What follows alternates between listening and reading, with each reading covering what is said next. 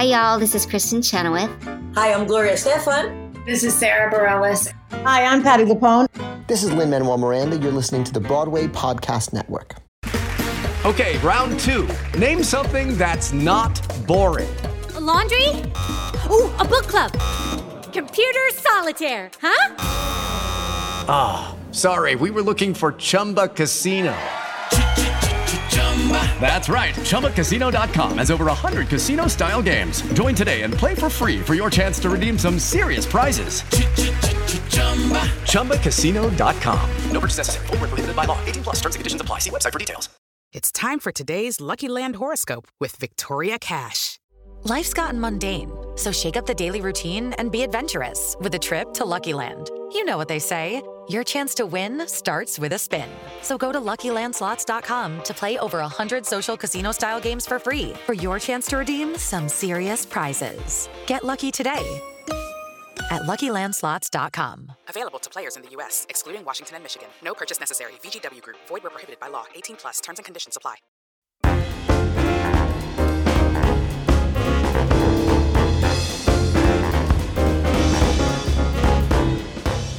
Hi, John Schwab here from Curtain Call, and welcome to Take Your Bow, a new bite-sized podcast series from the Curtain Call stable that shines a spotlight on the people that make theater happen. In today's climate of increasing isolation, we want to bring you a big old dose of inspiration. In each episode, we're bringing someone in the theater along to take their bow. From seasoned professionals to drama students, from vocal coaches to life coaches, you'll find them right here giving insights into what drives them to be in the business and who inspires them. This week, we're bringing you the creatives behind the Curtain Call virtual play reading series, The Remote Read. We're beginning the series on Saturday, May 2nd, with the remote reading of Sir Tom Stoppard's play, A Separate Peace, starring David Morrissey, Jenna Coleman, Denise Goff, Ed Stoppard, and Maggie Service. It's directed by award-winning stage and screen director Sam Yates, and the reading will benefit the Felix Project and those professionals who have found themselves out of work during the COVID-19 epidemic. On today's episode is director Sam Yates. Sam is an absolutely exciting young director working on stage and screen. He was voted one of Screen International's Stars of Tomorrow in 2016 and named a rising star in The Observer here in the UK. His productions have been Olivier nominated and all the rest. We at Curtain Call are so grateful to Platform Presents co-producers Gala Gordon and Isabella McPherson for suggesting Sam in the first place and then going out and getting him. He's a phenomenal person to work with and is exactly the right captain to steer this ship. Here's Sam telling us how he's getting on with what it's like directing a virtual production as opposed to a physical production.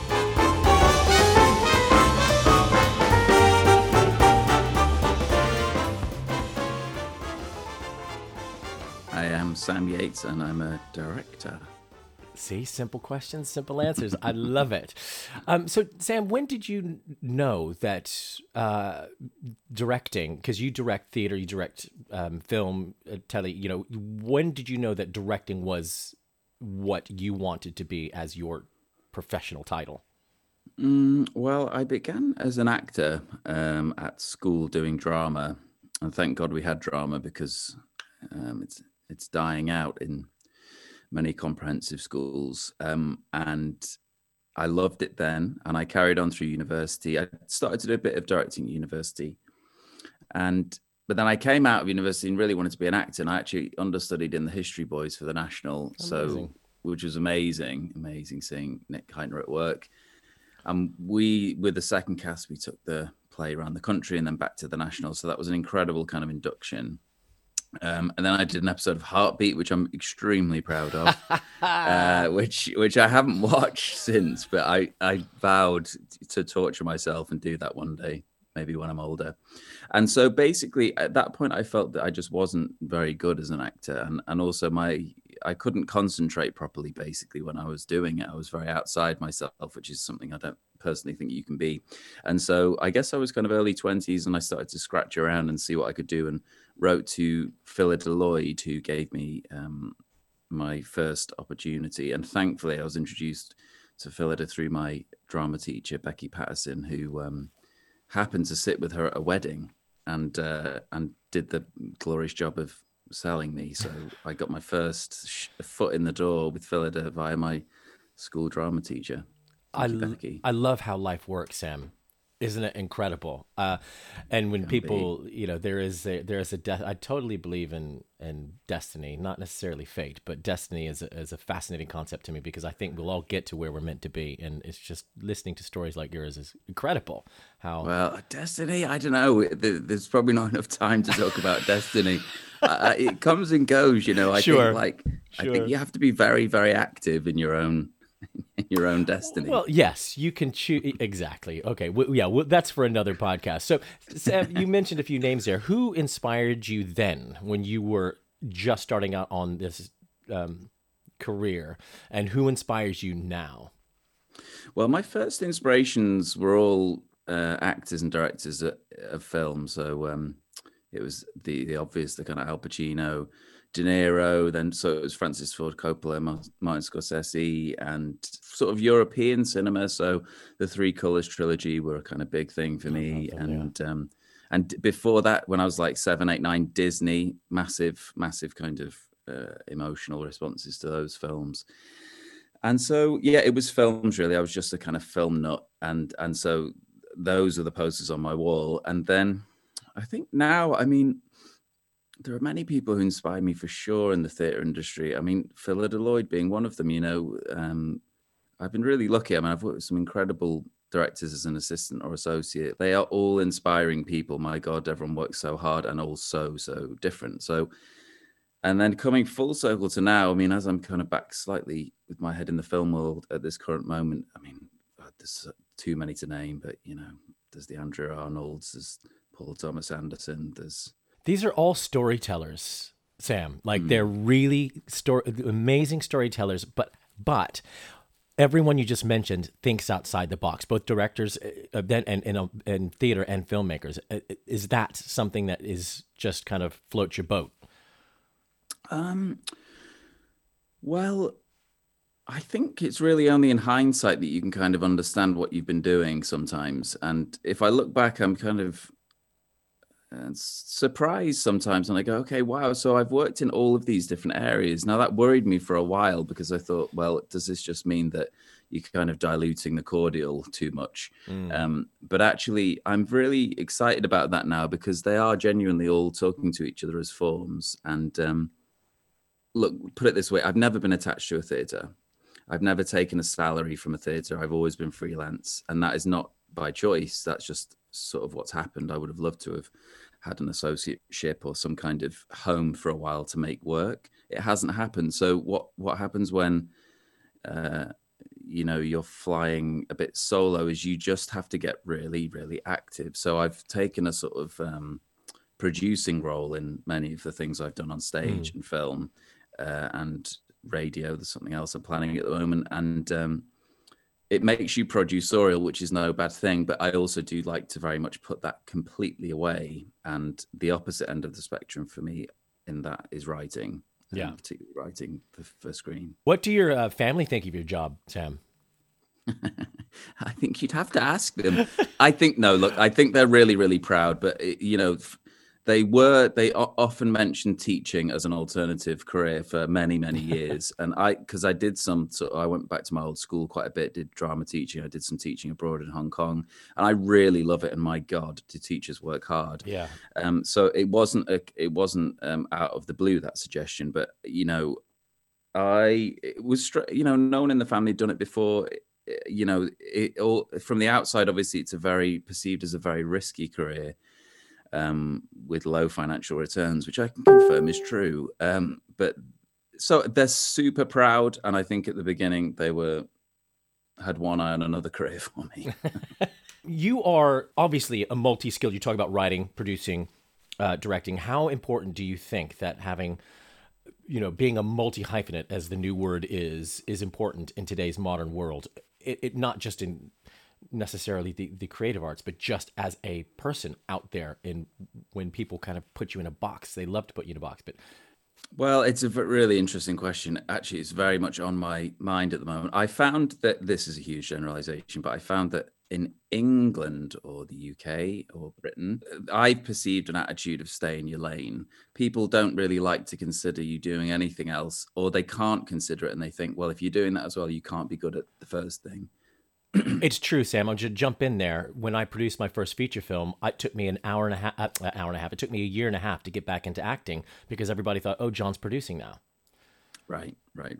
And also, I think, there's a degree of threat. I think people who do those jobs, I've definitely rattled some cages before by accident where I've sort of had an opinion on how something should be done, and that maybe it was perceived I shouldn't have had. But unfortunately, if you're guiding something through as a director, then I believe that you have to have a small input into those areas.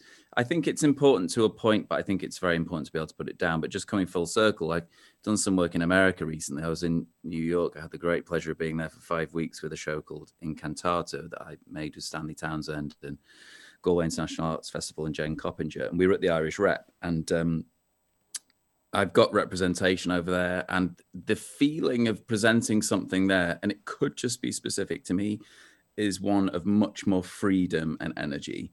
And I don't know whether that's something to do with the sort of fabric of the country, but you're encouraged to fly there, where I've found slight people pulling at the wings here and saying, well, wait a minute, are you sure you should be doing that? In Ireland, they call that notions. Right. So I actually think that, notions of grandeur or whatever, notions above your station. I wonder if every country in the world has some kind of version of this. I kind of get back in your box. Who do you think you are? I'm sure they do. I'm sure you're right, research.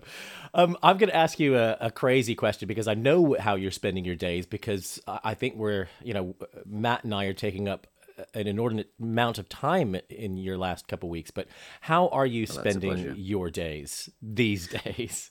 Yeah, I mean, well, specifically, at the moment, as you say, we're collaborating on a really super exciting project together, which is an online reading or online production of a Tom Stoppard play called A Separate Piece. So we are on Zoom all day, pretty much from 9 a.m. till about 7 or 8 p.m. it was last night.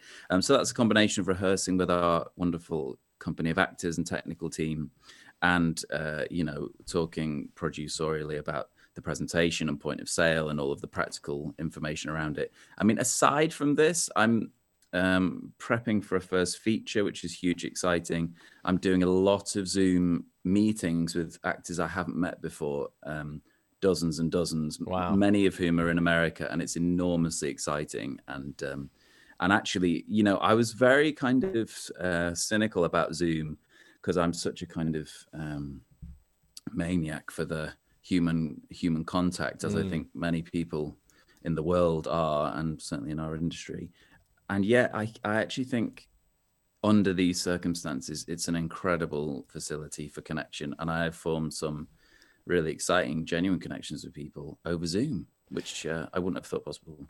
And I mean, I have to say that you're finding things and asking questions of that service that I don't think anybody else has. You're kind of thinking, and I think it takes somebody like a creative, especially a theater creative, where you work with what you've got and say, how do we make this production as absolutely theatrical as possible? And how can we push this service and this technical application to its limit? And I think, we are, those of us behind the scenes, the producers and the production technicians and everyone on the team, came off the rehearsal yesterday and we just filled with joy at what we were achieving. And if I can ask you straight away, or if I can ask you a straight question of how different is your approach to this as it would be to a normal theater production?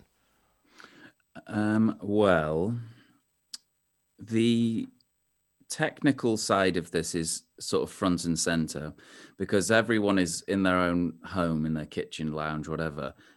We've taken them through a setup of a computer with specific settings. We've sent a microphone in, a ring light. There has to be a background, which, is either green screen LED or not. So the tech really had to come first because in a way, before that's in place, it's very difficult, certainly for me to see and for the actors to see what this can be as a form. What's exciting is when you see the kind of like, I don't know whether you'd call it semiotics or like the kind of the symbols and the kind of, let's say, pretentiously the poetry of the visual and the sound all together, that you actually see synergy is the word. There we go. It's the synergy of all of those things. Sometimes at moments kicks and you go, okay, that's what it is. That's how it can be a piece of performance rather than just people stood in their lounge reading a play. And there have been many of those. For my taste, they're too casual, and I actually find them unnerving, because I think if you can see someone's home behind them and the script in hand and it feels undercooked, then it makes me feel awkward, because I think it's quite a vulnerable spot to be put in. And also everyone's looking at what's behind you, unfortunately, in a very nosy Parker kind of way. So difference being that, but the obvious similarities are we have a production team, we have producers, we have a wonderful group of actors who are, as always, as actors are, courageous, brave, daring, easy going with their talents, which are great and strong. And they're also being incredibly creative within that form. They are also adapting, going, okay, what if I come on like this? Or what if I appear like this? Or how do I get off stage? How is it if I'm at a sort of distant shot rather than a very close shot, etc.? What's my level on the mic? So immediately everyone's adapting. It's really, really exciting. Excellent. I'm going to take you to a cast album thing. I don't know if you're a fan of musicals or not, but I'm asking everybody the same questions. Like I said at the beginning, if you were to self-isolate with one cast album only and had to throw everyone else out, what would that be? Oh, God. Well, it would be a Sondheim, I think, and it would probably be Company. Oh, that's great. That's a very good answer.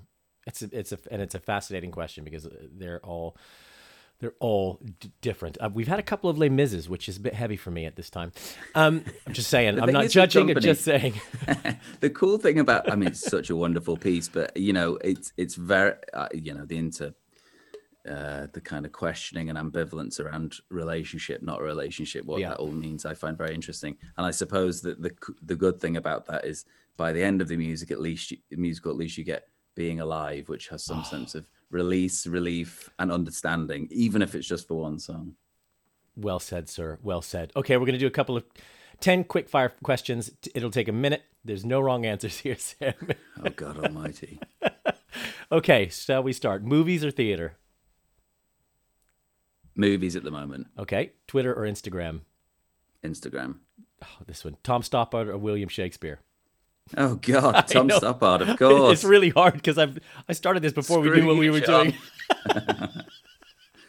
Broadway or West End? Oh, God, it's impossible. West End. Clotted cream or jam first? Oh, jam, definitely. Netflix or Amazon Prime? Oh, God. Netflix. Cinderella or Snow White?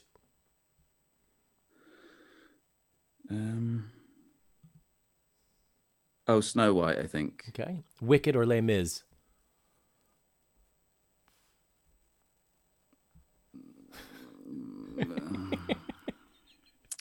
Wicked. Dogs or cats, Sam? Dogs or cats? Dogs. Okay, and the last one, Stephen Sondheim or Lin-Manuel Miranda? Oh, God. Both geniuses. Yeah. Or genii. Sondheim.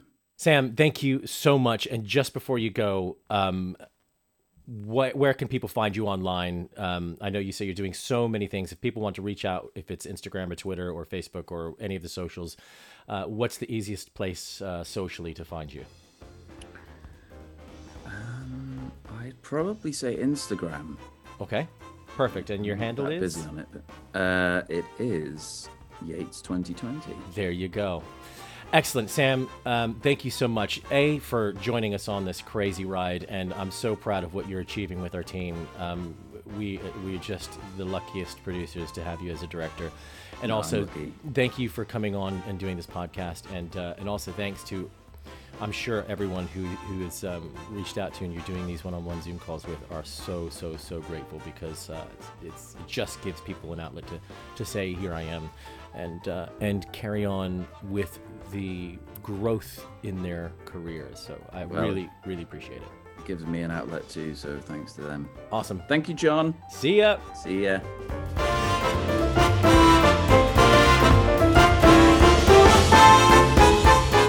Sam Yates there, director on the first production in Curtain Call's remote read series, A Separate Piece by Sir Tom Stoppard. The live performance will be this Saturday, May 2nd at 7 p.m. GMT, which is 2 p.m. in New York and 11 a.m. in LA. You can donate or purchase a ticket for A Separate Piece by visiting theremoteread.com. The Remote Read is produced by Curtain Call, co-produced by Platform Presents here in the UK and Apples and Oranges in the US. Our equipment sponsors for the series are Shure, the microphone specialists. Join us tomorrow when the producers, including myself from The Remote Read, will be taking our own bows. Bye.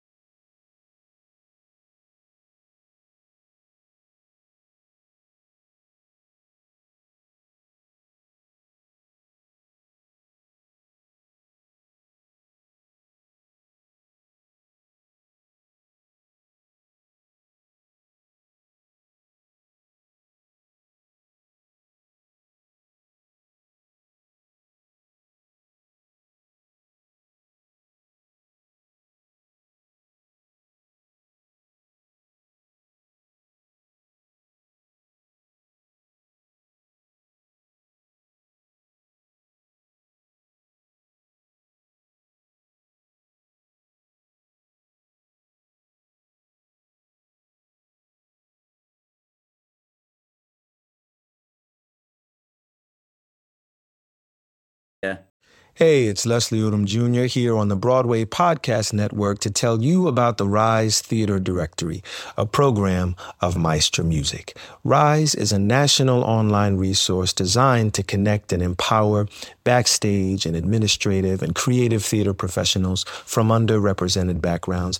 If you work or aspire to work in the theater community, this can help you find your next project. And if you hire theater professionals, search the Rise Theater Directory to find your next team. Create your profile now and get more information by visiting risetheater.org. That's theater with an RERISETHEATRE.org, because only together we rise.